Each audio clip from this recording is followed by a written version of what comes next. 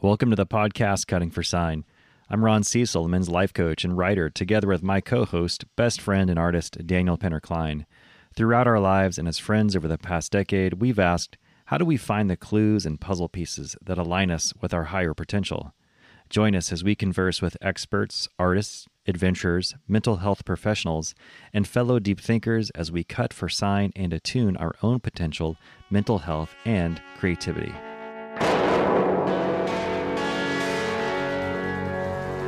The bad white man call him the devil. The Yavapai call him eyes like the sky. Welcome to Cutting for Sign, everybody. My name is Ron Cecil. Danny Penn, what's up, Ron Sizzle? This is an episode we haven't done in a while, which is to bring on a guest again. Motherfucking repeat. Is it a repeat or is it a part due?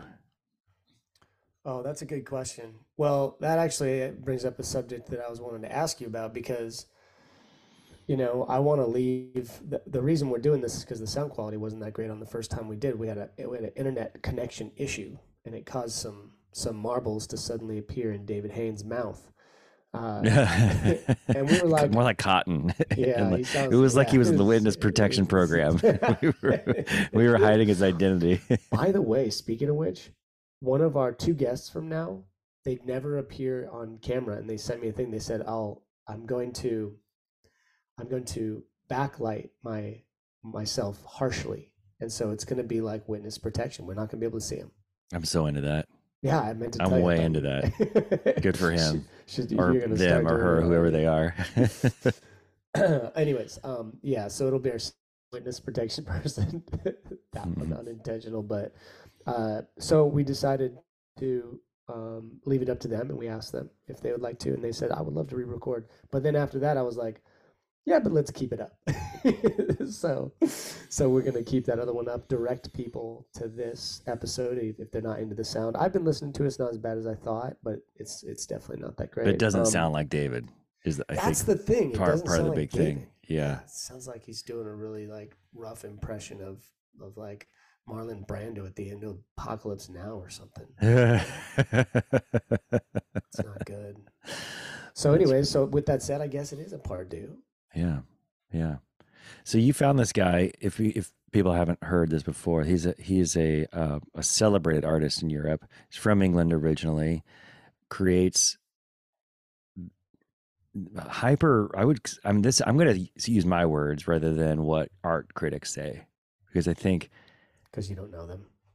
Well, I wouldn't want to use those words even if I did know them.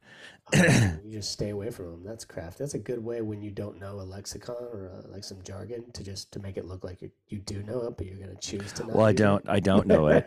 and more than that, I read art critics reviews of things and I'm like, I don't know what that means.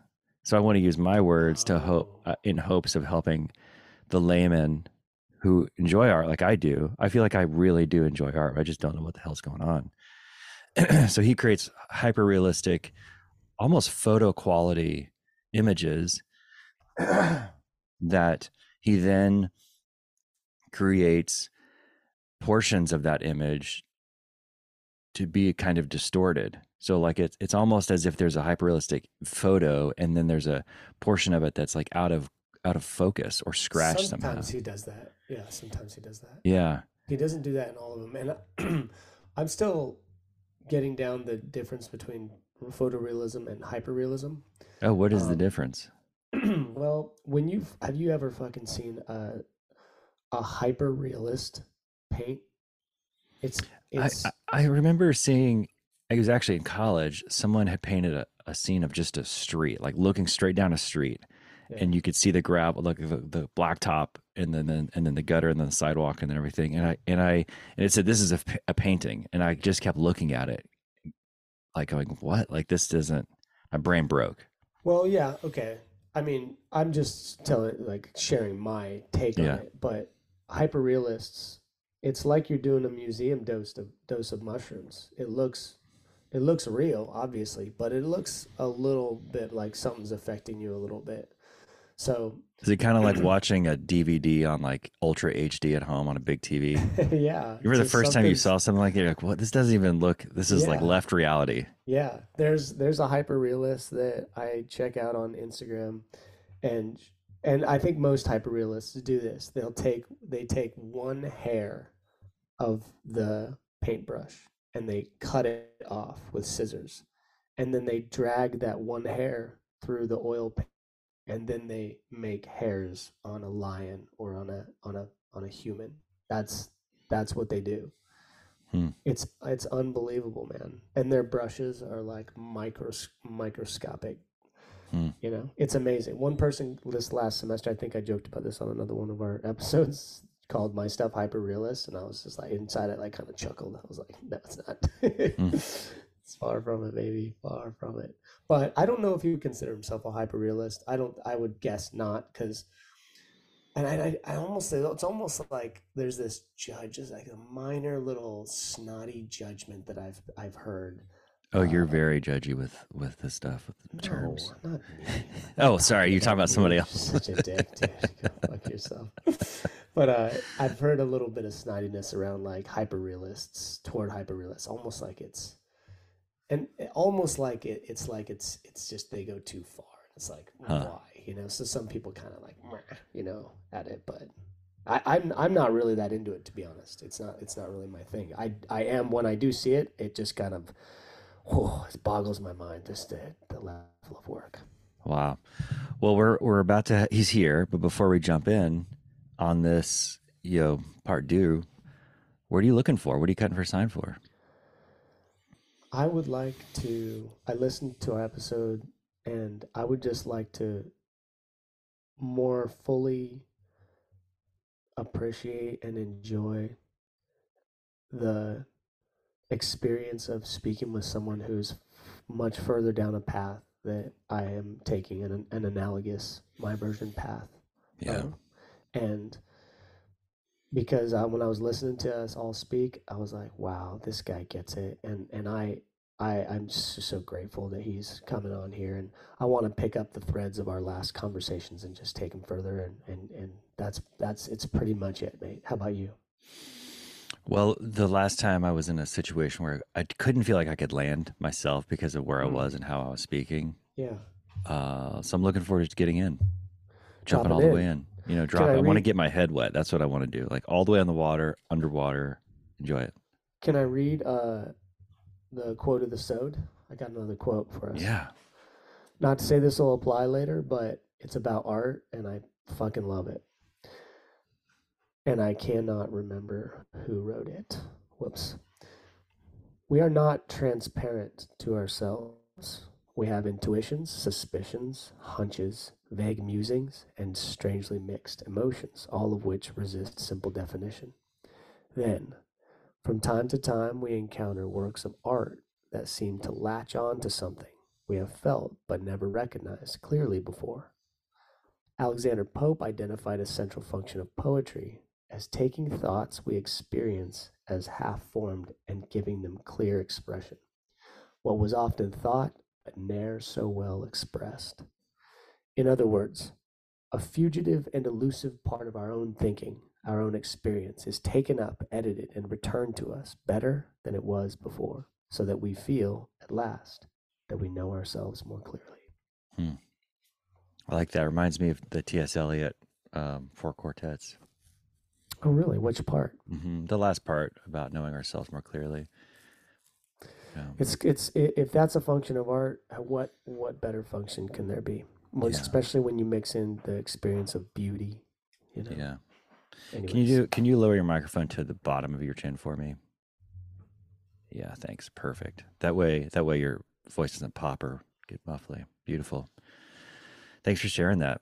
I wish you knew who said that so we could have him on. Did you write it yourself? You know what? I think that was from Iron John. Oh, really? I think so. Yeah. Huh. Did you write it down somewhere? You read it and then you write it down? I do. Yeah, I write quotes down from stuff that I read or listen to. I respect that. Morgan does that too. Well, cool. the end game is to memorize them, or at least parts of them.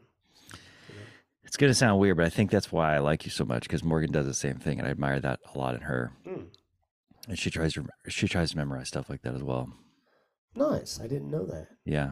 Yeah. All right. Let's let David in and have a great conversation with him. Sounds great. David Haynes, you are a British Dutch artist based in Amsterdam. You studied in London and Amsterdam, and your mediums include graphite, paint, moving image, text, and music. Your work was recently showcased at the British Museum in London, and in the past has been shown in Amsterdam, Edinburgh, Estonia, Istanbul, Hong Kong, and New York. David, you believe that drawing and painting are media that liberate the image from the dehumanized abstraction of its digital reproducibility, that there are deeply psychological reasons why we return time and again to singular images in our digitally saturated society, and that it is the handmade image in all its materiality that offers us the closeness we desire. You value what you refer to as the index, the mark we make, if we wish, that we leave behind. That is to say, our trace, those footprints on the beach, that smoke that signified our fire, the cave paintings through the whole history of art, the singular experience and pulse of people leaving their trace behind, though they're no longer there. All right, David, welcome to Cutting for Sign. Welcome back to Cutting for Sign. Hi, Daniel. Thanks. It's nice to speak to you again. Thank you for the intro. Absolutely. I hope I can do it justice with my post-Christmas brain. Well, I know you can do it justice because all of that was either taken from things you've written or from what things you said in the last time you were on here. So, right. Okay. Yeah. Okay. Yes. But really, really happy to be here. And last time, we had some editing, some connection issues that caused us to end up here again. And then Ron also had to bail early. So I'm really happy to have all three of us here. We've looked forward. Really enjoyed what we did. We actually spoke at length in our field dressing last time, which is a little segment we do after each show. Right. And it was really neat to see how much and what Ron got out of it. And Ron, why don't you lead this? I know there were some things that you wanted to get into. I'm going to ask you such a grotesque question to kick this off. It's so shallow. But how stoked were you when you found out you were going to be in the British Museum? Oh. I'm stoked. Maybe you could explain that to a well, English. I mean, Daniel's shaking his head. I know. I'm being facetious there. When I lived in the UK, I was very excited how the museums were free to get into, and so every time I went to London, because I lived up in Birmingham, working the car industry there, and anytime I could justify a trip to London, I would spend as much time as I could in the museums because they're free to get into. And I never felt pressure to, get my money's worth or whatever. I would just stay in there. But something that has always stood out to me is those museums are world class. I mean, I always said that if London felt like the maybe you disagree with this, but it doesn't matter. But London felt like the capital of the world to me, right? And the museums felt like the a collection of what the earth is about and what humanity is about. So, I mean, yeah. So, is there? I think the nice thing about that, the free that you can go into all the museums for free, is that you can go and just look at one thing and leave. Which is, I mean, I was a student there and I lived there for about 5 or 6 years. And I could just go into the National Gallery and look and they used to have the Leonardo cartoon was in a little room of its own. And I remember I could just go in there in the afternoon and just sit for 10, 15 minutes and just be alone with that amazing drawing and then leave, There was no tickets to buy or anything. So that's lovely, that's a great treasure that in London you can just do that and pop in and see. Yeah, it takes that pressure off feeling like you have to sprint through the whole thing, and there's also a point of exhaustion as well when you're looking at a lot of things. I think everybody has. And you think, I've only got this one day, so we kind of look at it in a different way. It's like when You know, how if you get into wine at all, I don't know if you're into wine, but how your palate just, it gets tired and Right. everything starts to taste the same, you know? Yeah. Yeah. Yeah, it reminds me of that. They just kind of like your inner eyes just glaze over. Yeah. Yeah. Don't dodge my question, David. How did you? Were you Yeah. excited? Don't Were you judge it. excited? Were you Don't thrilled? Did dodge that this feel like? fascinating question. Did that feel? Yeah. It really, yeah, it did feel. I mean, you got at a certain point in your career. I mean, when I first graduated, if just somebody had asked to exhibit one work somewhere, that gave me a great pleasure. You know, you feel that you're Yeah. reaching an audience, and then slowly those you get more used to those kind of events, and maybe one gets more kind of accustomed to them, and the kind of the joy of it or the real excitement wears off. But when I found out the British Museum had bought a work, I mean, I'm still really happy about that. Yeah.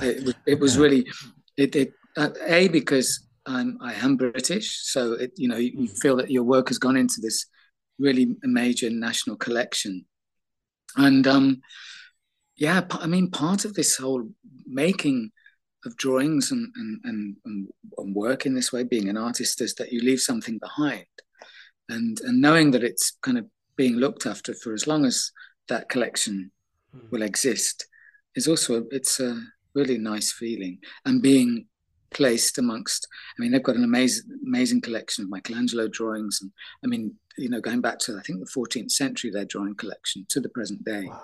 So being in that kind of company as well is kind of it's a really good feeling. I can say It's really interesting what you said about how you experienced that being in and welcomed in over and over, and that feeling may or may not change. It reminds me a little bit of this idea of when you're on a journey and it's a true adventure. It's hard, it's challenging, and there are accomplishments. That those early accomplishments feel the feeling you get in your body is probably about the same as later feelings of accomplishment, and it can be, and it's okay to recognize that, and instead of expecting, well, there's going to be a bigger show I'll be in later and that'll feel even better. It's like, I don't know if that's true, you know? No. Um, I don't know. I guess we just kind of like get used to it in a way. I remember the really tragic story of there was from the Amy documentary on Amy Winehouse, and she'd won the Grammy for Back to Black, the album, and she couldn't be. She was banned from the US, so she was in the UK, and like the pinnacle of the greatest kind of music award she could have achieved, and she just said, "Oh, this would be great if I was on drugs." Yeah. She got kind of I realized that that's kind of an addict speaking, but also it was just kind of this feeling of she'd achieved so much and had so much recognition that it kind of stopped, on normal terms, stopped meaning so much to her anymore.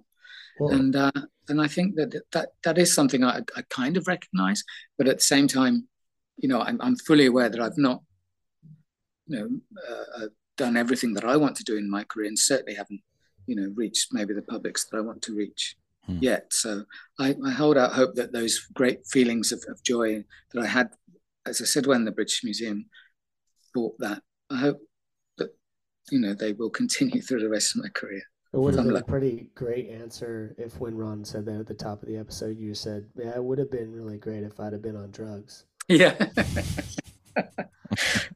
With no context, just I had a really visceral experience of this recently because I got accepted into my first solo show in an actual gallery. So I've done, like cafe, wine tasting room, some stuff that all felt really, really good, or in a gallery with other people in a group show. But to be accepted in is just my work, and I was overwhelmed with joy, and I asked one of my professors. I didn't ask him. I went to tell him. I said, "Hey, I got into this," because he kind of repped me, and it's so funny. He goes, "I had no doubt you'd get in." It kind of, he didn't say this, but he's kind of like, "You were a shoo-in," and not because I was that great, but because that gallery, I don't want to say is not a big deal, but he made it sound that way, and I was kind of surprised by that, because You know, it's still a gallery, and it's one that's Was it a gallery at a Barstow truck stop on Highway 5? It's the only gallery that's also a bathroom, but they only call it a gallery. But how do you define the term? When does a gallery become a gallery? That's a good question. But I was moved to tears. I was so happy. And I remember, because it's not my first time on a journey like this, you know, and I remember thinking, this is probably as good as it's going to get, you know, but you'll get to have this feeling over and over and over, you know.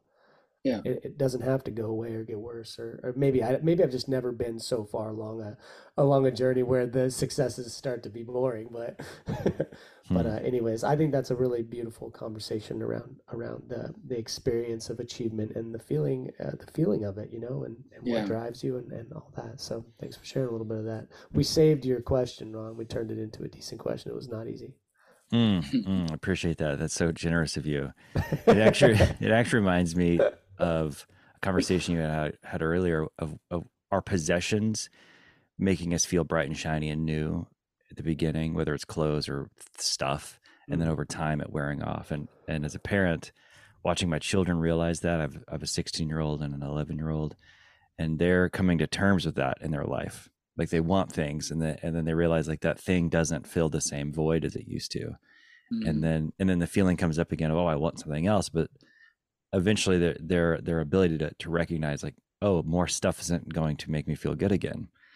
And to them to wrestle with the existential dilemma of wholeness, or of what's the word, when you feel satisfaction. And I think ambition, you know, I'm wrestling with the idea of ambition, and have my whole adult life is how can I be ambitious, have goals, want to achieve things, knowing also there's a part of my brain that's like, well, what's it for? Because it's just this fleeting feeling. And I don't want to feel that way anymore. Me personally, is I want to continue to be ambitious because I want to use all parts of myself to its fullest capacity. I mean, ambition is a difficult thing, isn't it? And partly we're told it's maybe in the US it's different, but here it's kind of a little bit vulgar thing to admit to. But I have to say, some of the happiest people I know are the least ambitious. Yeah. But maybe that's a big cliche, but it is actually true. I can think of two people off the top of my head who are totally unambitious. They're fine. They have a nice, you know, they've got enough, but they have no ambition, and they're happy as anything. So it's kind of hard, I think, to kind of deal with. I think, as you said, with that kind of like those existentialist thoughts of what will actually make us happy. Yeah. I think I've always said I'm ambitious. Maybe this is a cop out, but I'm ambitious for my work, but I'm not ambitious for myself. But one would perhaps argue back that my work is part of myself, so I can't really perhaps make that maybe slightly facetious claim. There was one of those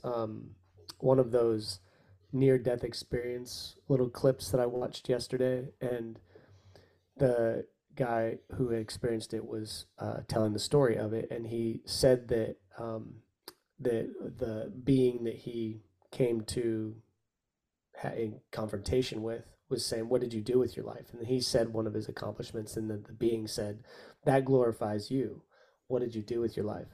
And that was the gist of the thing. And I thought, well, fuck, you know, is that, you know, does that mean that the things that we do that we love glorify us? At what point in time do they glorify something else? And it's almost like you just spoke to that a little bit, you know, your intention with it, the spirit with which you do it seems to be aligned with, it's not really about your ego or your ambition. Yeah, I wish I could be that clear about that, because I do think it's about ego. I do think it's bubbling away there, and I think it's like if the making of a drawing or an image is in a sense, yeah, you could see it. You can make a kind of shield for your ego. In a sense, you're saying, "Look at this, don't look at me." But really, but I do think that's Well, let me say, I notice when I'm at my most vulnerable as a person is when I'm not working on anything. When I am working on something, and I think that that work is progressing in a way that I want it to, that it's starting to have a life of its own, I feel at my strongest. But and I've always put that down to kind of like it's created a barrier that I can show people this, that it will deflect from me and my inadequacies and my, um, insecurities. What's an example of you being more honest with yourself and more vulnerable? Well, what does that look like? Before you answer that question, David, I think there's a little bit of a qualification with the word vulnerable, because I've realized in the UK, vulnerable often means real weakness. Like we look at we use the word vulnerable to indicate that someone is in danger of some kind, and they are. You're being exposed to danger, like in a war type of way to use it. Yeah, and in the United States, we have recently, I'd say in the last 5 or 6 years, started to use that word to indicate a strength in our ability to not hide, and I think Daniel's asking you a little bit, kind of like when is. Would you say that is true, Daniel? Yes. Yeah. So the question once again was, I'm just curious. You said that you feel more. Can't remember the word you used. I thought it was honesty or vulnerability, but those meaning the same thing to me. That when you're not working, you're more that way. Yeah. What does that look like? How does that show up in your life? Like privately, between people, or what? I'm trying to think of examples.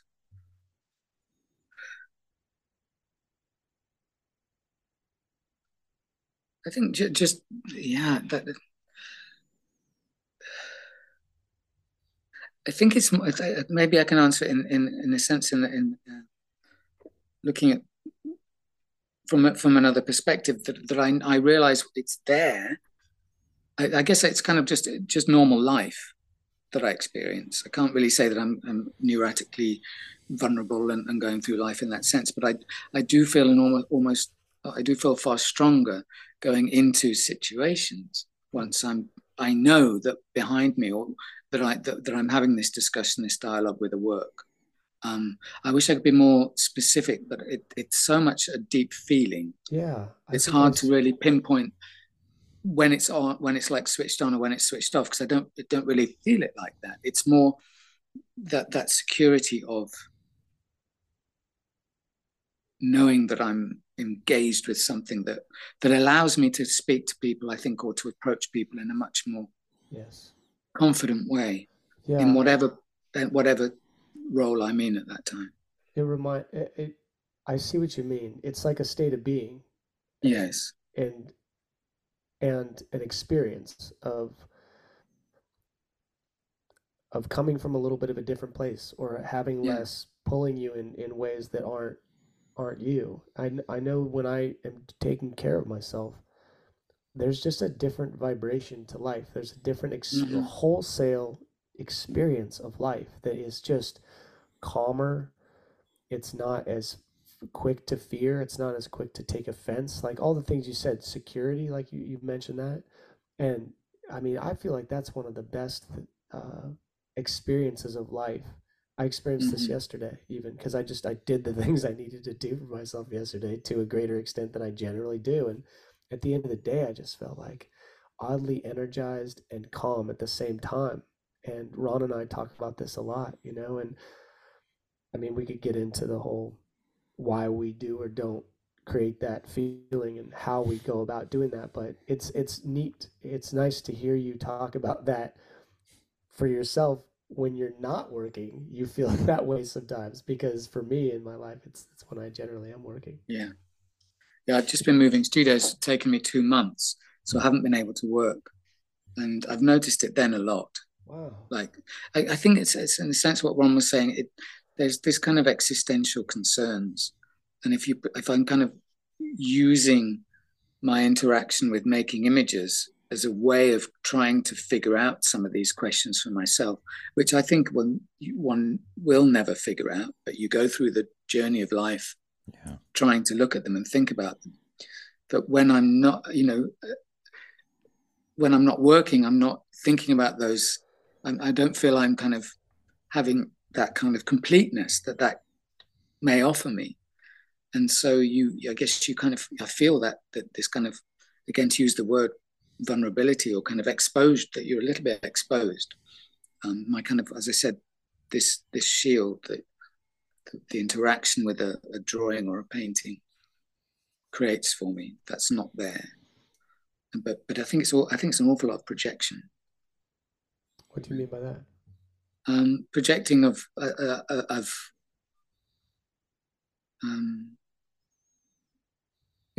placing myself onto another object as a deflection from me as a person.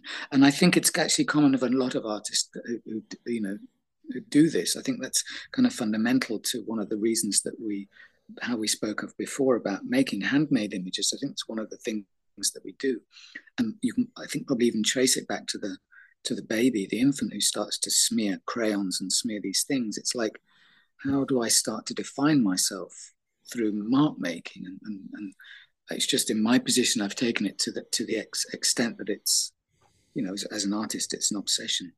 Has that feeling been with you since you started art, or has that feeling evolved? No, it's always been there. Wow. It just gets more complex. I'm more aware of it now. So I'm aware that once I'm making something that I think, yes, this is working, this is doing something, it's talking to me, that kind of closeness with the thing gives an enormous sense of what's it, kind of stability in a way. I'm not saying it's finished. I'm still going to have lots of problems, but I feel that there's a security I get from that. And I'm really aware of it now, but I do think it's always been there. Yeah. I'm reminded of that idea that floats around the art world of Picasso saying something to the effect of the hardest thing that he ever experienced as an artist was to learn how to draw like a child again when he was later in life. And seeing that quote through the lens of what you just said, it's surprising. It's surprising to hear that he would have struggled like that. And I'm curious, I guess what I'm surprised by a little bit is it sounds like you don't struggle like that. You wouldn't, that doesn't sound like an experience maybe that you would have. No, I mean, I understand. I think he's speaking from a very different position to me. And I think the way I define myself through making of these images is it's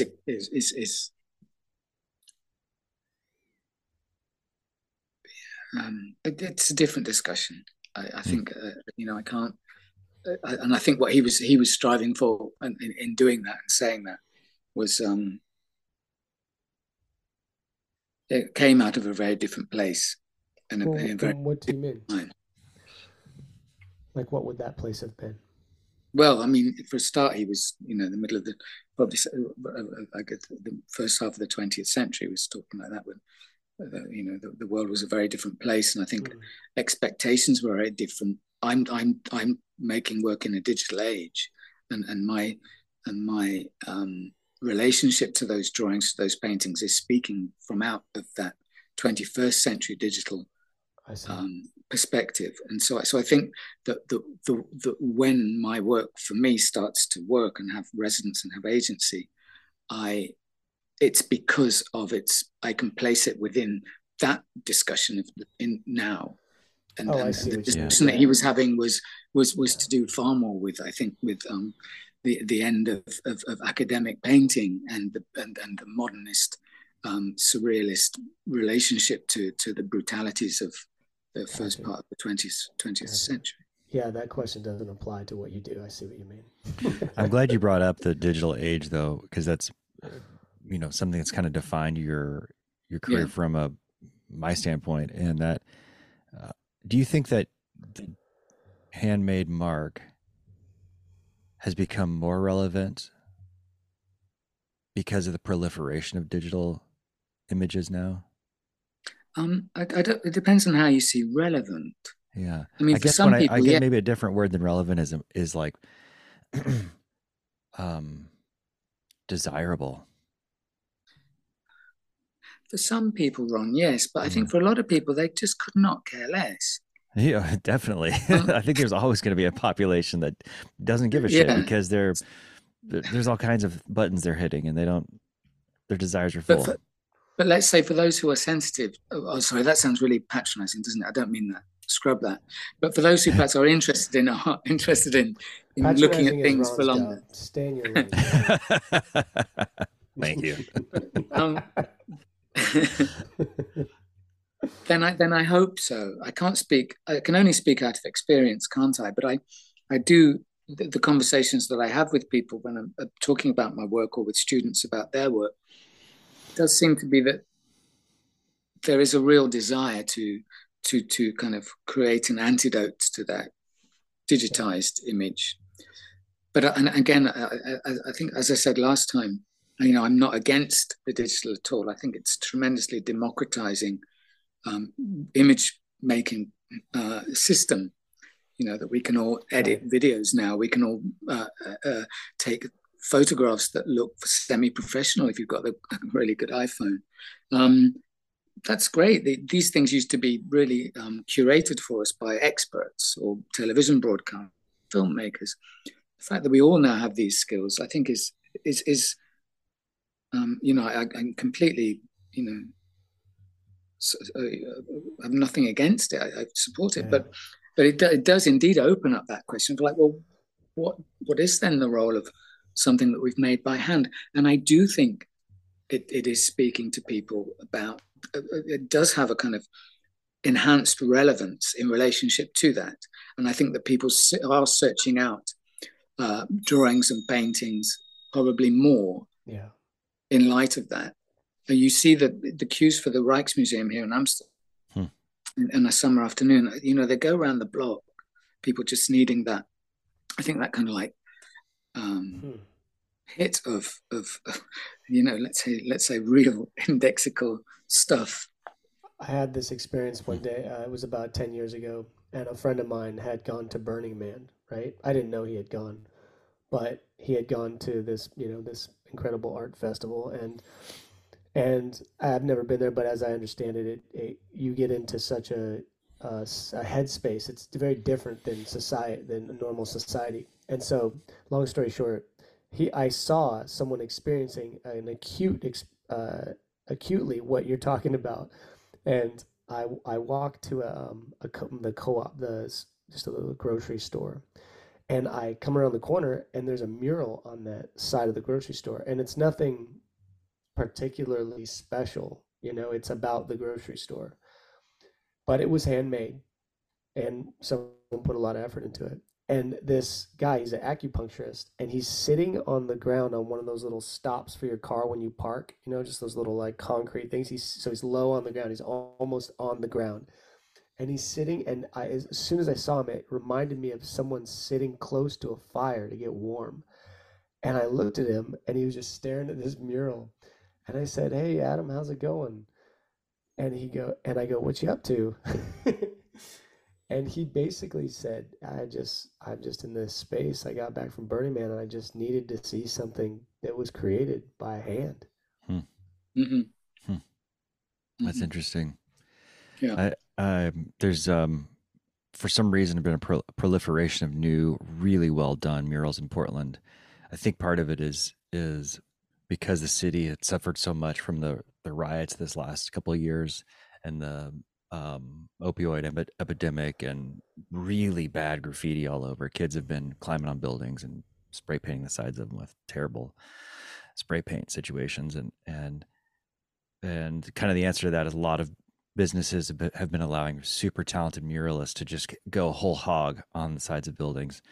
And I've almost gotten a couple car accidents because I like drive by and look at a mural and think, what talent is sitting there right there, and we're probably too, all I can think about is we're too desensitized.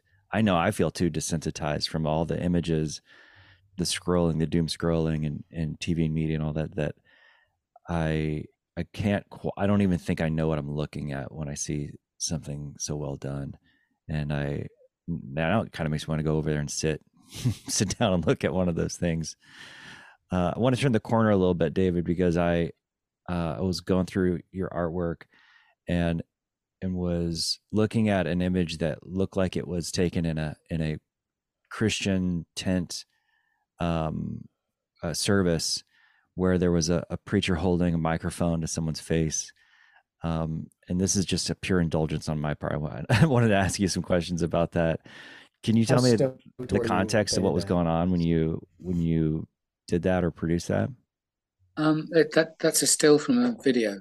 Mm. And the work. Where do I start? It stems out of looking at videos of churches, Baptist churches, I think, in the US, mm-hmm. that carry out kind of conversion exorcisms, let's say, of gay or lesbian. Oh, gotcha. People. Yeah. And I worked with 4 of these films and reversed the film and transcribed the sounds I was hearing into a song text, which I then sing, and it synced back on the protagonist in the film's voice. Oh. So I think the film is 10 minutes long. Yeah. And you have and it's put to this really high energy disco beat. So you have this reversal of these kind of what really quite upsetting rituals of these people, which being extreme, pretty much, it's abuse effectively. Yeah. So the video effectively takes this very simple premise that if these words by these preachers are supposedly enough to cure somebody of something which is intrinsically part of their personality, i.e. their sexuality, then by reversing them, that gesture would say, well, actually, these words are going to undermine this ritual, to place this thing back and leave the person or give the person some care. So I created, and also the reference to kind of this high energy disco music comes out of kind of the gay, obviously the gay rights movement of the 1970s. So it was all kind of looking at how these kind of different languages could come together and create something actually, which is, I think, is hopefully really positive. That video is now on show at the Museum of Contemporary Art in Athens. For any of your Greek listeners, yeah.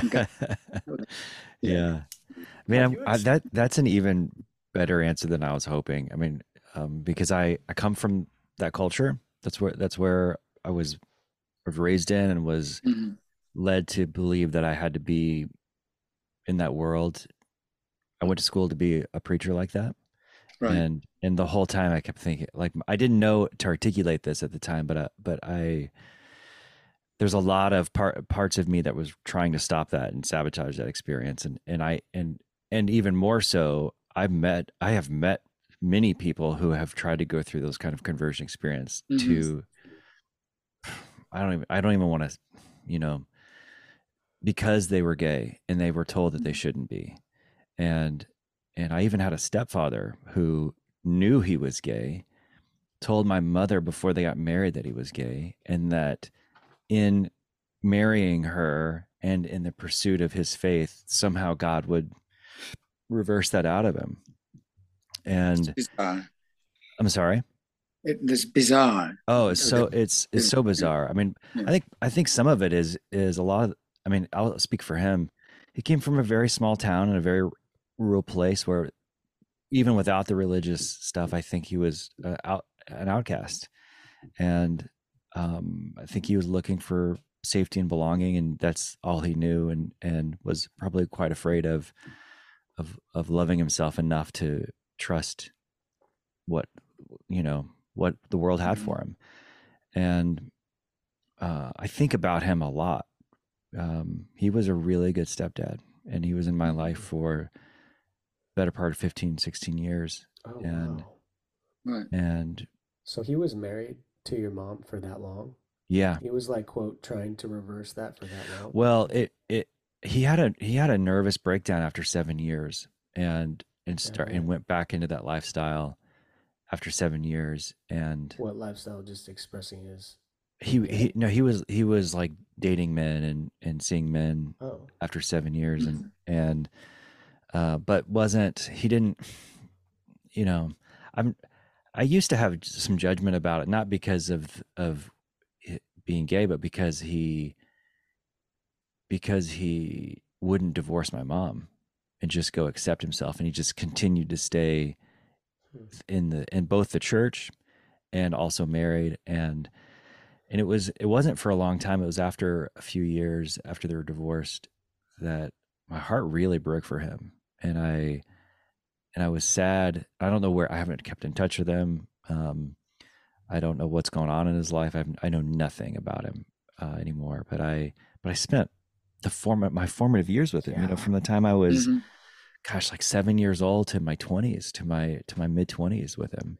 It sounds like you probably received more like fathering from him than your father. Oh, for sure. For yes, definitely. And so that so I I mean, and ultimately that's what led myself, David, out of the Christian experience here in Right. America, was that um I couldn't agree with their stance on however they view the homosexual lifestyle, um and really was kind of not kicked out, but asked to not come back. Right. And I can get into a whole story on that one, but I won't. But I appreciate you telling me that, because I didn't know the context of that. I love what you did, the incantation, the reversing of the incantation. I mean, yeah, with the and it's music. also, yeah, and it has this kind of, I mean, was it this kind of phonetic reversal is something that's also been for a long time. People have been very suspicious about it, that the Beatles or was it Led Zeppelin may have put these Black hidden Sabbath, messages, yeah, in the songs. So I liked kind of tapping into that paranoia as well. yeah. But actually, Beautiful. It sounds like you have a little bit of a trickster aspect to you, a little bit of a counterculture, wanting to stir the pot aspect of you that comes through your art. I think gay people generally are counterculture, whether they like it or not. They can be as white and politicians, whatever, but they'll always be kind of counterculture. But the minute, certainly in the foreseeable future, we've come a long way, but we'll always be counterculture. Have you, this is one of the things, just to reiterate this point, the way I got introduced to you and your work was my professor in school assigned you to me for a presentation. And and part of my presentation was expressing to the class the bravery that it takes. I mean, at least in me projecting myself into your experience, that it would take to live an aspect of your life and your being publicly, and to be making public statements about that. And I was curious if you ever, if you have many people who express anger or threaten you because of your work and what it means and what you're saying. I haven't ever experienced that, no. But it's a very kind of, how do you say it? It protected world in a sense. I live in and experience the art world, and it in a sense, it's not the real world. If I could go out and maybe the work was seen by a completely different audience, then maybe I would experience things along those lines. But I haven't really yet. The only thing I've had was there was a council. I had an exhibition in the north of England, a place called Middlesbrough, and one of the local councillors wanted to remove works from the show. They found it was inappropriate, which for me was great, because it got in the national newspaper. Yeah. Oh, this I couldn't buy this publicity. Brilliant. So that's the only real negative thing. Luckily, in a sense, within the art world, we're preaching to the converted here. You know, people are the most accepting, the most liberal, the most open-minded, probably place that I could show them. So I couldn't really expect. Yeah, that makes sense. The only thing you perhaps get is just people getting irritated that you're obsessed with technique or detail or these kind of stuff. But not about. I've experienced some of that too. It's interesting to hear you say that last bit. It seems like there's a sort of very common. I'm trying to avoid using the word zeitgeist because I use it probably once an episode. But yeah, you need to stop using that shit. Get that out of here. There's does ethos work? There's a very common. I think everybody in the art world, to some extent, or the art world, and maybe just people, to some extent, is pretty fascinated with and exploring, loosening up, and more abstract and less doing things the way they really look, are, sound, ...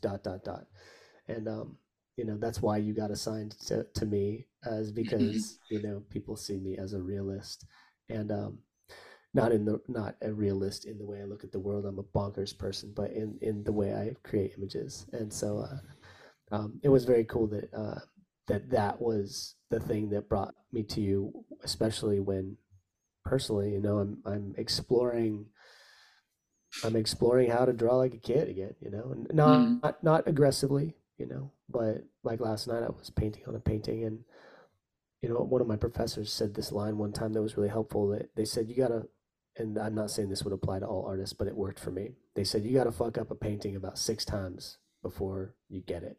And what that meant to me was taking a chance. Take a chance, you know, 6-ish times during a piece. And if it messes it up, that's okay. You know, it's part of the medium. You can go over it. And I've developed that to be a strength. But what ends up happening is that quote F up ends up, I don't cover it totally up. It gets covered up a little bit to some, it actually becomes something interesting via the process of going back over and continuing my process of layering and making things look the way they do. And so then you'll have this remnant of a past effort that was brave and courageous and maybe failed at that time, but when you add the work that came later, it turned it into something that actually looks beautiful. It happens all the time. It happened last night. You know, I was taking the robes of this monk who's running and taking the colors and putting them in other places in the drawing, like they were in the painting, like they were coming and flying off, and they looked really dumb at first, but then when I went back over them, they started to be subtle and beautiful. And you know what I mean? Does that make sense? Daniel, somebody bought me this for Christmas, Interviews with Francis Bacon. This is what you should read, because it's exactly what he talks about. I've read the first 2 interviews, and it's all about pushing something to the point where it breaks, and at which point does he destroy the canvas, and at which point does he recognize that mistake or that chance element is just what he's looking for. It's speaking back to him, and it's a real fine line what he's saying between noticing the mistake for its beauty and just screwing it up and needing to, because he famously got rid of, I don't know how many, you know, tons and tons of paintings. Really? Oh, I didn't know Francis Bacon. But that's what you mean. That's excellent. Thank you. It's a visceral experience. Excuse me.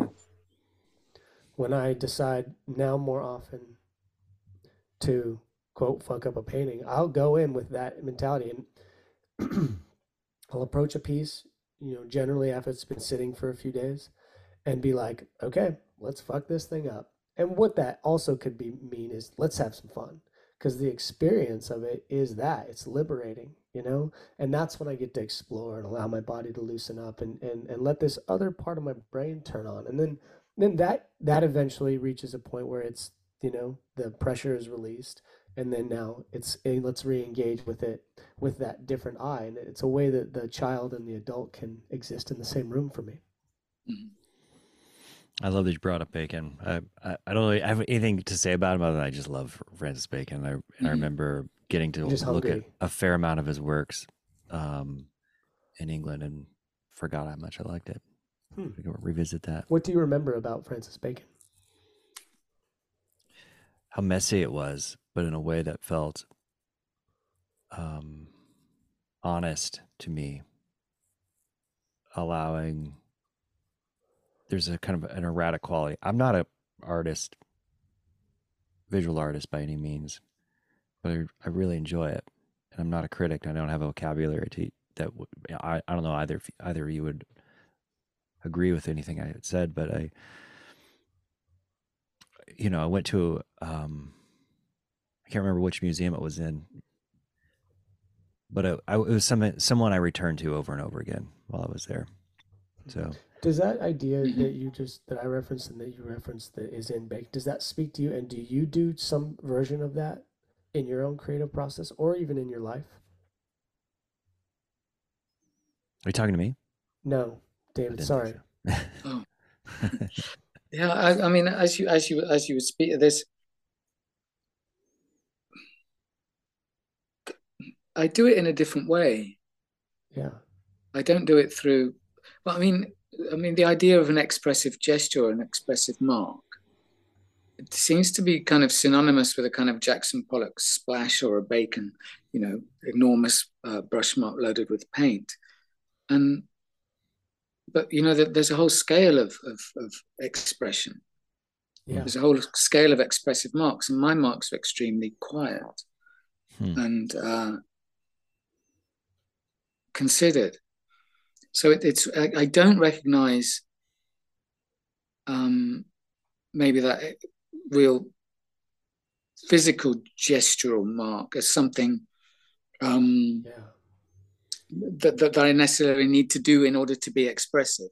But I think, but if we're talking about taking risks within the work, then yes. But the risk comes at maybe a different point. I mean, certainly they go wrong. A lot of the works go really wrong, and then I've maybe do them 3 or 4 or 5 times before I get them right. But in the final work, you probably wouldn't be aware of that. So there is a process going on there of correction and looking at things which I'm unhappy with, but resolving them through very, very considered, precise ways of making marks, rather than, I think, as you said earlier, maybe from what I understood, how you work, that part of those mistakes, and as I was saying of the Bacon, that those mistakes become part of it. I think the mistakes become part of it, but they create a kind of like a template in my hand, in my eye, the way of looking and working, and that kind of coordination that makes me correct them later on. So there is that process going on, but to put it quite simply, the process takes place, but you don't see it. I see what you mean. I would love to ask you more about and tease that out and exactly what you mean and how that looks. But I know we've only got like 10 or 15 minutes. I think ultimately, see, in what I do, I'm obsessed with the perfect surface. I'm really obsessed with getting that surface. There's something about creating these surfaces, and then that surface that I create has a dialogue with the surface I'm now speaking to, which is a glass, black, reflected surface with your image on it. So for me, there's this relationship between how we kind of go to how I make surfaces, and how kind of these kind of reflected things have existed throughout history, and I'm quite obsessed with that, and I think always will be, and in that sense, that kind of desire to achieve that perfection, which I never will because it doesn't exist, means I need to eradicate the mistake. So you are fascinated and obsessed with the surface, meaning any flat 2-dimensional thing that a human has left their mark upon?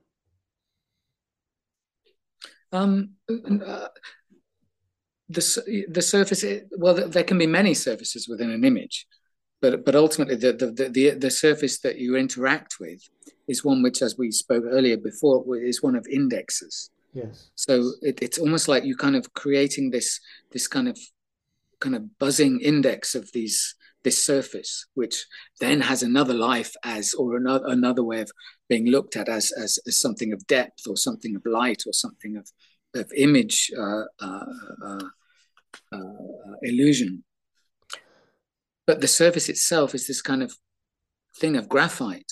It's this thing of marks being of things being teased out of tiny paintbrush marks.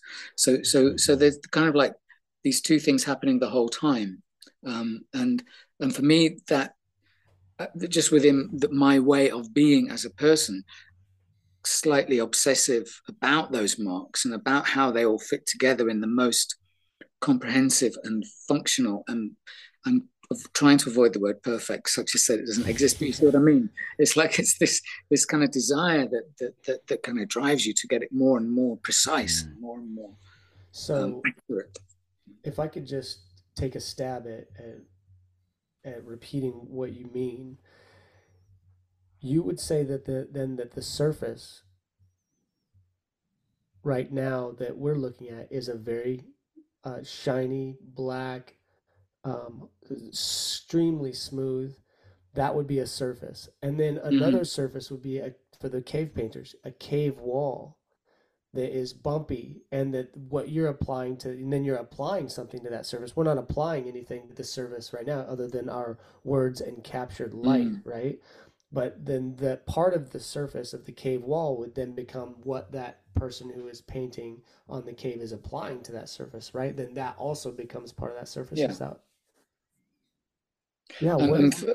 But I think, but it's just to come back also to a question that came earlier of how this fits into a kind of a digital society. And to me, that this is really fundamental, that we're experiencing images through these flat glass surfaces, through screens.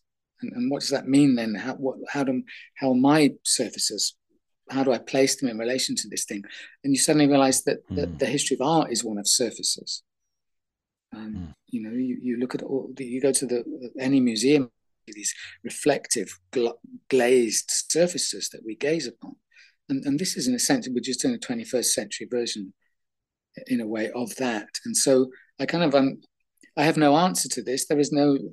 I'm trying to just explain my method and my feeling, but it seems to me that you place, you know, my works come to be placed within the culture we live in now, and that is. The surfaces have slightly changed, but they're still there. In this journey of obsession for you, do you start to consider every literal thing that we touch and look at to be like the surface of your life, of your that thing that you're engaging with, your walls, the beyond just the page and the canvas? No, I think I can make that distinction. I think for me, it's very much something that when I start to engage with the materials I'm going to work with and how they're going to render something in a certain way, then I become aware of this kind of like creation of this, this kind of enclosed surface, and how that then talks to a wider world of surfaces and screens. But I can't say that now I'm sat on this sofa and this surface, but I don't feel that that's then part of my work. No, I can make that separation. It may come back later that I'm working on some drawing and I feel that in my fingers again, this feeling of the sofa, and that kind of starts to translate into how I draw it. But at the moment, it's very much something which happens in the studio and happens when I start to work. I'm so tempted to just keep noodling at this because it's a unique thing that you're saying. I haven't heard it spoken before, but I want to make sure that, Ron, you're being represented here. Is that, what do you think about what he's saying? How are you taking that in? Good question. On a totally different side note, I just took a screenshot of you, David, talking because I found it was almost like a portrait of you thinking, and I'll send it to you. No one will ever have to see it, but I fucking loved it, and I wanted to remember it. I mean, what I was thinking of is like we don't know. I actually want to move on for a moment, but I kept thinking we don't know what reality is because we're seeing reality through this surface that David's describing, and and yet that's our only access to the outside world, outside of what we can like see immediately. And it's both a gift and a burden, and only time will tell which one will be bigger for us, and it will be different for everybody. And I love that you are using it as a portal to something different, and also as a medium for your interpretation of what of your feelings and what you want to say, and the mark that you want to leave. My question that I was hoping to get to, thank you, Daniel, for talking about the cave paintings, is when you're thinking about this stuff, are you writing stuff down? Are you processing this stuff? Yeah, I've got the. Yeah. Why do you ask that, Ron? Because it's really complex stuff. I mean, I don't feel like I'm that intelligent of a person, and I'm trying really hard to keep up with both of you describing what you're. So I'm trying hard to keep up. and it seems like a lot of mental math. But I do feel like I understand what you're saying. Like I just want you to know I don't feel lost. You know, it's an interesting thing. Sorry, Ron, go ahead. Well, how much processing are you doing, and in what ways are you processing it before I mean, something even touches the canvas or the surface? And all, you know, you read things and they spark ideas of, you think, oh, this is part of what I'm doing. You misinterpret an awful lot of complex philosophy, you know, and suddenly you realize that my misinterpretation has become part of the work. In one sense, it's really, really simple. You know, what we're talking about is really simple. Yeah. It's the fundamentals of making images and why we like images. But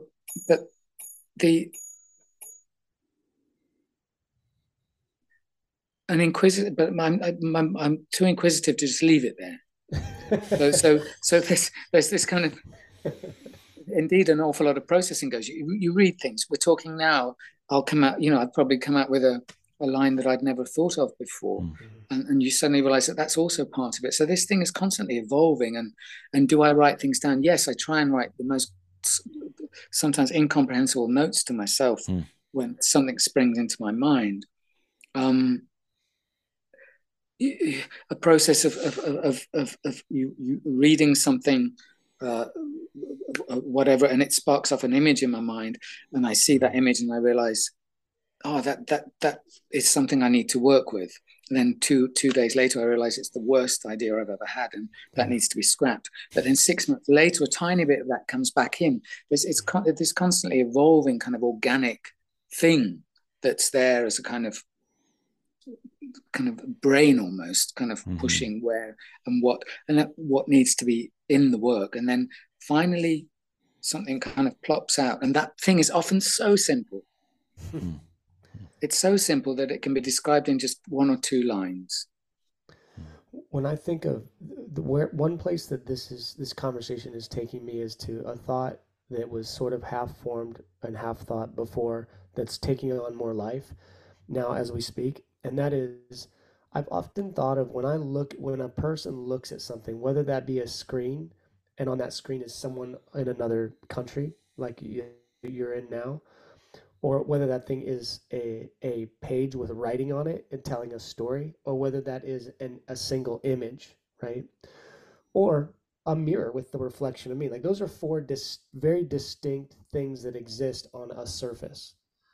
But what is happening to the psyche that is engaging with that surface, independent of the surface? If I read a story, that mind can be taken to a different emotional place, to a different mental place, to potentially a different experience of their being, a different consciousness.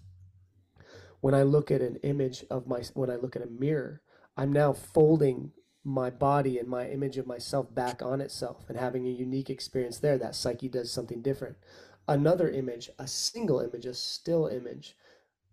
One of the questions I ask myself is how valuable is that single image compared to, say, a movie? Now I'm looking at that same surface that has tens of thousands of images on it, creating another experience in my mind. And I guess I won't try to hash that out too much, but the idea of this single thing that's close up that can usually we can hold it in our hand that we're looking into can take our mind in all of these different places in our consciousness to literally have different experience, like vastly different. Does any of that like make sense or spark anything? I'm curious. Yeah, I mean, it's for me, it's comes down to really just some very fundamental ideas, just a very fundamental, simple thoughts, and how that then communicates with the viewer is, in a sense, once I place it in the public domain, is out of my control. But what I try to do, what I'm picking up on, Daniel, is how, in a sense, how the various registers of image communicate to you. It seems to me what you were saying, and I can, I guess, you be responsible for certain parts of that process of communication with a recipient, with a viewer. But at a certain point, it takes on its own life within a gallery or museum situation. And will start to do things which are out of my control at that point. Yeah. I think it's, you have to accept that these things are nuanced. But as I said earlier, it comes down to a very fundamental concept idea just of what it really means to make marks on paper with pencil, and taking responsibility for that and the possibilities of what that could mean. What that could mean in a digital age, what that could mean in terms of visibility of certain groups that I work with, that I draw. And so I can talk about that, but I think I can't talk in a wider level of how, for example, you would see a work of mine, or Ron would, or a family member would, or something else. That is something which I can concern myself with, but I can't ultimately keep control over everything. I just have one more question about this, not to be too much of a dog with a bone here, but when you say that you are reaching, you would like to and intend to reach this place of perfection. I know you don't like using that word, but I think we all know what you mean there. You have an idea or a feel for what is heading in a direction that you desire and what doesn't. What does one of those quote mistakes look like? Like, I don't even know what you mean. Does it look like a messed up mark with the pencil? Like, what do you mean with that? Yeah, it can be something that's really overworked. There's a certain point when you're drawing. I think this also goes back to a tutor of mine years and years ago at art school. Said you don't draw what you think you see. Draw what you see. And at a certain point, if you start, for example, if I sometimes say to myself, well, you're drawing what you think you see, or you're drawing what you think it should be like, rather than what it actually is like. And so that's one thing. And another thing is that the paper can just get loaded with material or carbon or whatever, and it's not workable anymore. Another thing can be that I've just done it. Whatever it is, just kind of doesn't look like what it's supposed to look like.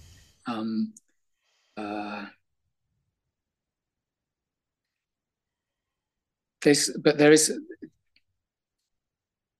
I think, those the first two that I said would probably be imagine just something with a heavily worked in face or some part of the anatomy which I've tried time and time again, over and over again, to get right, and it has defeated me, and in the process the paper has become totally destroyed. And I just think, and the paper is obviously part of that surface that I'm trying for, and I know now this part of that surface which is ruined, so it's then we start again, and I try then to learn from that mistake, that you get a kind of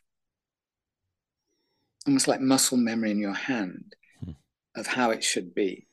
through doing that process time and time again, to the point where maybe the third or fourth time that it's just coming, it's like it's flowing out, and you're kind of so involved in that place that you kind of know it's right. That's awesome. I'll just share in closing this little amateur's moment that I'm in that you'll probably crack up about. And if I had 20 minutes to ask you, I'd probably take advantage of it. But the art teacher, the professor who suggested you to me, one of the assignments that we had, I drew. There's this theater, right? So this theater, it's a theater that I have a personal relationship with here in town, and I was wanting, and it's outside theater with oak trees kind of like arcing over, and I was wanting to practice the foreshortening and the foreshortening of these extremely complicated things that are tree branches, right? It was tricky. I was trying to get tree branches to arc over a theater space. It was a cool idea, but it was beyond me. So I hacked it out, but I was also playing with different medium, oil pastel, which is not my favorite. And it's really, I learned pretty quickly. It just builds up super fast and then turns into mud. But so it turned to trash, but I was like, fuck this. What else can I do? And my teacher was like, you can remove, you can scratch into it. And I was like, cool. Okay, good. So I started scratching and scraping, and that wasn't really working, but I was keep pushing it. And so part of my winter break, a little fun challenge for myself, is to see if I can use different mediums and add on and scrape off, and if I can make this image come alive, instead of just abandoning it. So it's going to be war with this surface. Yeah. But surface problems.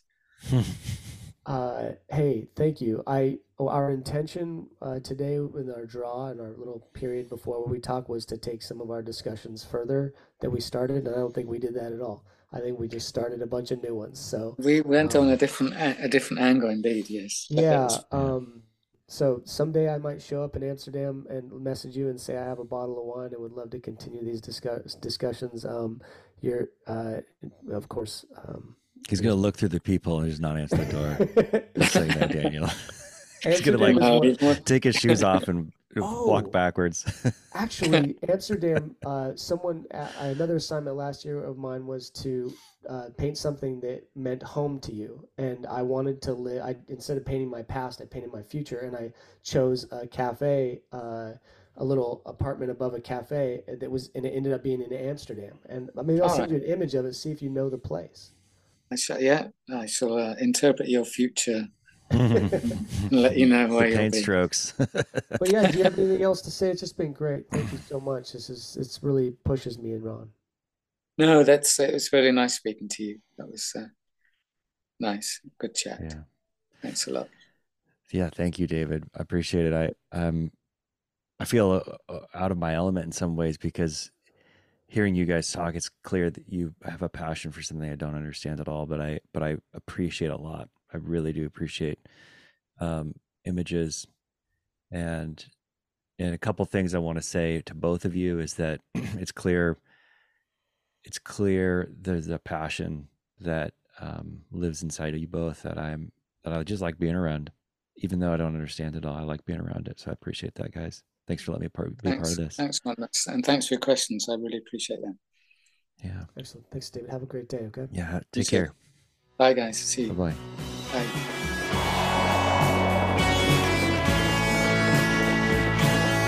Going for sign, David Haynes, field dressing. Field dressing, David.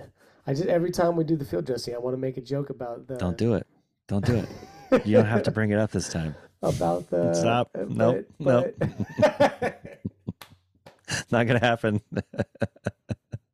You know what I felt today with David is, and I feel this, I've actually always felt this in museums, and I think I was just now understanding the feeling, and that is a certain amount of reverence for art that comes from an acknowledgement that the person who's creating that art has spent countless hours creating those images then under extreme vulnerability, bringing them to the public eye for us to just shit on and talk about and be like, oh, I love it, or that's trash. And then to do it over and over and over again. I don't think I understood that's what I was seeing and accepting and enjoying until just today. And for some reason that feels really sacred to me, like a church experience, like being in a ceremony with someone, even though they're not there and I may never meet them at all, but to see their kind of offering to the gods of humanity. I mean, that's pretty romanticized. It's just how my brain works, dude. I think there's a lot to say there, man. I hear what you're saying. The opposite also exists. People spend very little time on something and couldn't care less what people think of it, and they put it out there. You know? Yeah. You know what I mean? That happens too. Oh, and that's probably sometimes- yeah. I have no understanding. I have no clue. I'm projecting totally on that idea. You're undervaluing your. Listen, anyone who's like been experienced as much life as you have, as much feeling. I know you like art. You're underselling your ability, your appreciation of art. I know you an active art collector. You know, like you know places to go and you have your opinions. And don't get hung up on the words, man. Your words are your words. My words are my words. David's words are David's words about art. And the art like world has certain words they've landed on, but we can still communicate. You know, Yeah. So just because your word might be different than mine, and mine might not be quite aligned with David in the art world as you know as a whole, doesn't mean that I'm not understanding what you're saying. You're not understanding what I'm saying. You know what I mean? Yeah. But man, I think about this with going to school for art. You know, I got frustrated for the first semester I was in school because it was like I was going there to learn how to be a professional. You know? Yeah. And a lot of people were there bringing like the experience of art as therapy into the class. Ergo, they don't want criticism, you know? Right. Even if they say they're open to it, you can tell in their being they don't want it.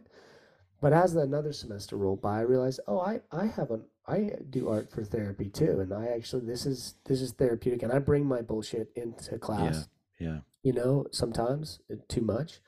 And I was like, oh, I do my version of that, you know? So Yeah. art is, to teach art in a college is an interesting experience. To learn it in a college is an interesting experience. And it relates to what you said about, we're putting this surface that is reflective of something of us outside of us for others to look at and then talk back at us to varying extents and to varying degrees of kindness. There's a wild danger in pursuing an education to fix yourself. And it's really common in mental health and in theology, even in yoga and some of those other like Eastern modalities where people pursue things because they want to like fix that part of their life and then somehow turn it to a job, and it can fuck them up. I say that from experience. You turn it into a job? What do you mean by that?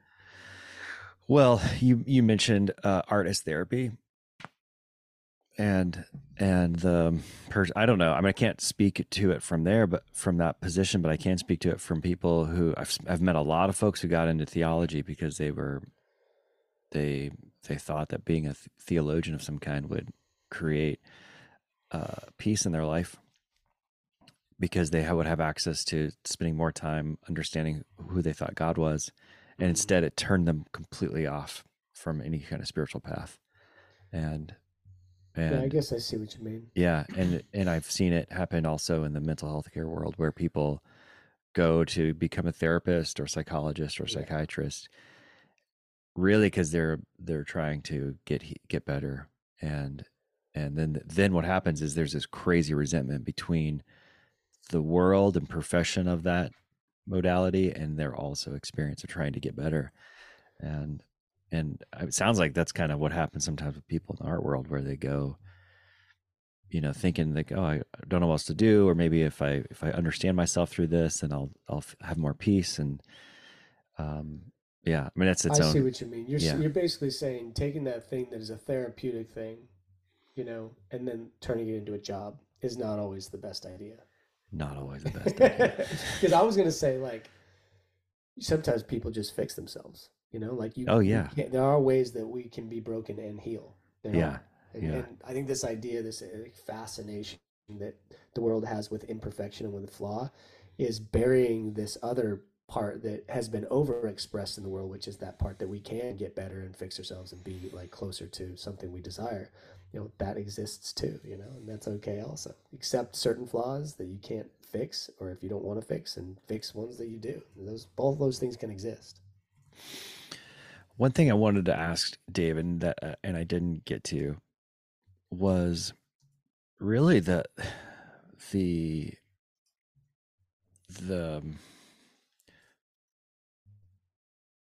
and this speaks, and you're just talking to it a little bit, is like, as an artist, and you were talking about this too, so maybe you can speak to it a little bit. Like you said, you went to school to be a professional, and that means to trade your art for money, to have your art in the world that has value, monetary value, that you then get something for it. And I was curious about that in him too, because as he's been celebrated and certainly collected, I'm sure. What is that? I mean, you're right at the beginning of this. I'll ask you. I'll save the question. I'll just ask you, what's it like to actually see your work purchased, and for you to get money for that product? What's it like? Yeah. It's like catching a fish. Yeah. You're like, that was fun. I got connected to another being. I'm listing the things that it's the way it's like that. But this comes from our conversation with Jordan Jonas. Great conversation with Jordan Jonas, right? And he was like, there's nothing like being out in the wilderness and you like catch an animal and you're going to eat. The clarity of, I'm hungry, I need to go eat. And I look at creating art, the professional aspect to it. I'm not going to school to sell work, to learn how to sell work. I'm going to school to become a better artist so I can live off of it, and so I can experience. It's not just binary, like I'm going to do this. There's multiple reasons, but they're fucking, man, when you sell a piece of art, that's like all of the skill and the magic that it takes to lure and hoodwink a fish to eat something that's gonna do the opposite, it's like you're connecting with another being in a live, unexpected way. You're gonna eat, you're gonna be sheltered. That fish is gonna bring more life to you, and just the visceral experience, the surprise and the delight. I sold something, and I am blessed this way. I don't know what it is, man. I actually do. I've lived. Art is not my first round at being a professional. I've lived several lives. I was a runner. I was a martial artist. I was a dancer. I was a writer, a playwright, a journalist, right? There's several things I've done for money. I've taught all those things. And because I know so many people in so many places, I've traveled, I've connected to those places. Those are the people that got me through the first few years of being an artist and selling. It was the people who I already knew. And through social media, those people that I knew, someone that fucking ran with 20 years ago on a team, I'm contacted, I'm connected through Facebook. So when I post something online, that's casting my line into the water. When I put a show up at a public place, that's casting my line into the water. And when they bite, it feels as good as anything. It felt as good as it did to create it, almost. That's cool. I appreciate you answering that. It really reminded me of the Hadza people in Africa, who are the last true hunter-gatherer folks, among the last on Earth, who have to hunt and gather for their substance. And I was thinking about it earlier during the conversation with David too, and I'm glad you brought it up, because they were asked, what's the happiest day? As individuals, they were asked, what's the happiest day of your life? Your happiest memory? And all of them separately, without conferring together, was the day that I killed the big animal for the village. Same thing Jordan said, remember? Yeah.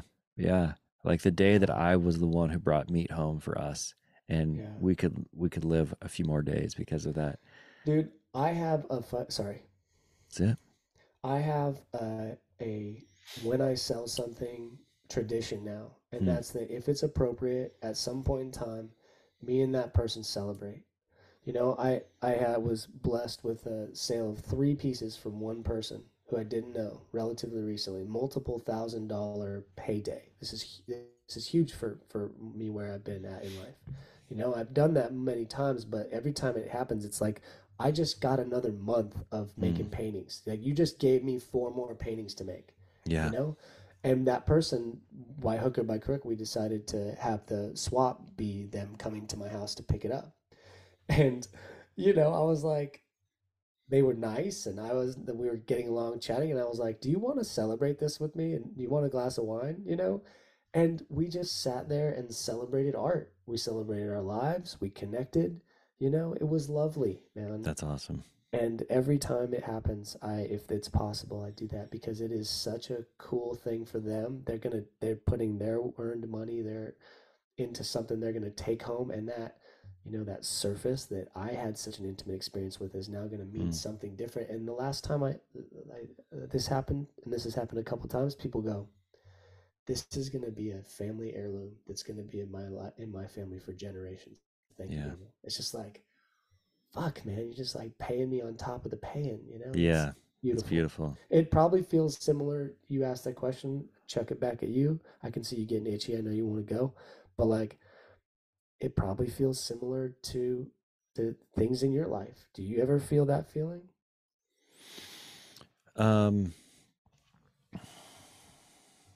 I was thinking about that during the conversation with David, and a memory came back to where I wrote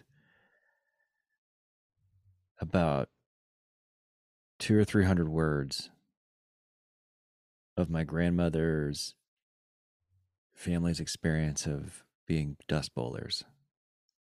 And it was kind of a poem. And I wrote it on my iPhone in a pharmacy waiting on my medicine to be ready. And I read it and I loved it and I reread it and I loved it more. And then I lost it. And I can't quite remember what I wrote, but I remember being really proud of it. And that no one bought it, no one saw it. I think Morgan read it, but it felt like landing a fish, like deep down in my bones. It felt so good. Um, and I've had those experiences of like landing the business deal or making the sale or those kinds of things. But as far as like something I created for just me, um, you know, I mean, there's been different experiences of fixing motorcycles or building something with my bare hands.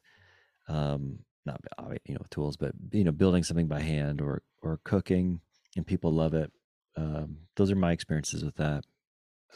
I thought you were going to say when a coaching client contacts you and pays you a lot of good money to. That's it's interesting you say that because I've gotten I think maybe to David's point, like it's in the early days, yeah, I was just like holy like marching around like this feels so good.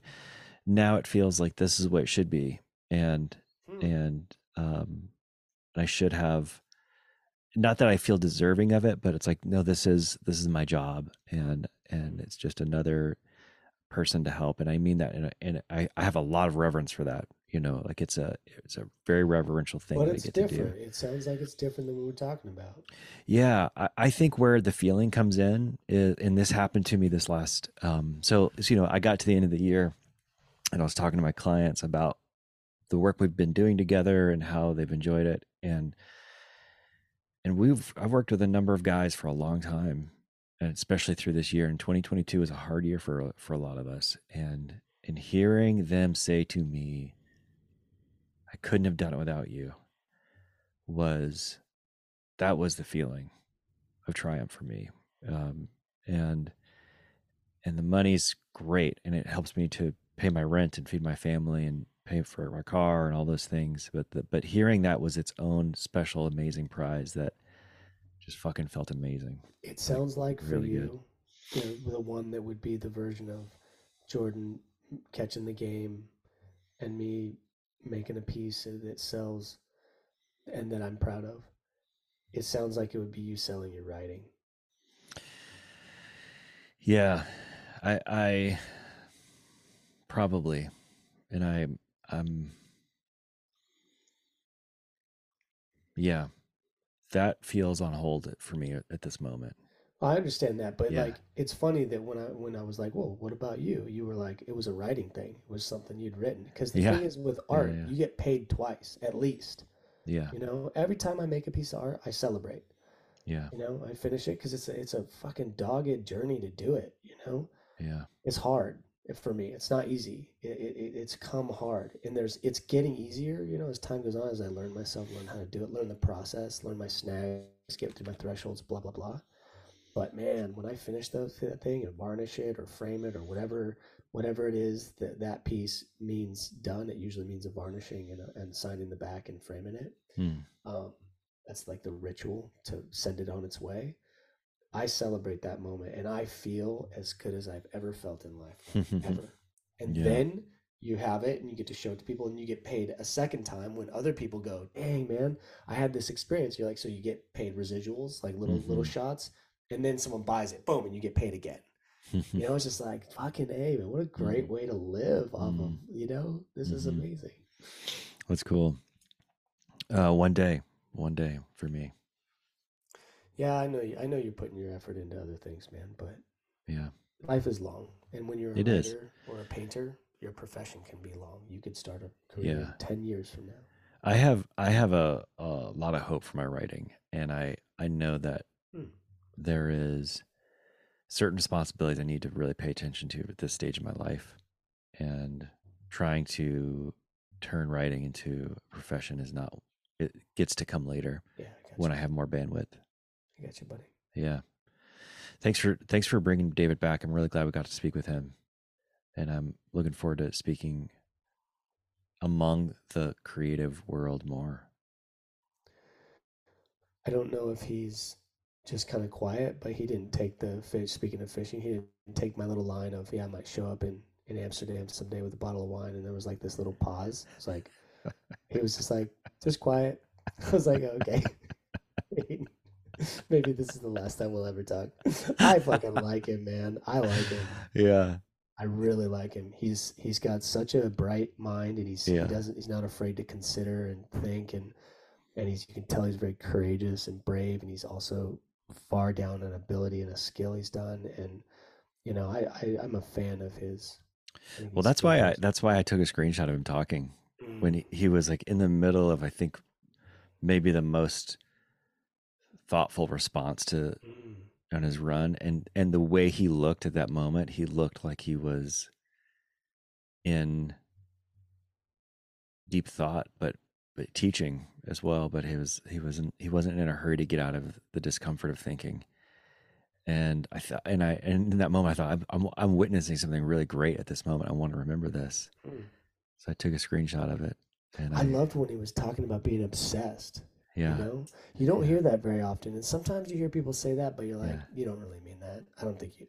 Oh, I think he meant it. Oh, yeah. No. Yeah. Agreed. You know. Yeah. The way he said it, I was just like, oh, yeah. It's actually kind of rare that you hear someone admit to that. Yes. And give themselves over to it. It made me think of the climber Alex Honnold, who free soloed El Capitan. Yeah. Someone asked him, you know, what is it? And he's like, it's the closest I've been to perfection. And to the point where he's willing to risk his life, literally, to do it. That's real. And I thought about that with David. Like this is real for him. This obsession and is allowable. That's not common. I don't think that's common for a lot of folks to get to do. Well, yeah, that was special. It was special. I will say the other time, this one I want to finish with. Yeah. The first time I felt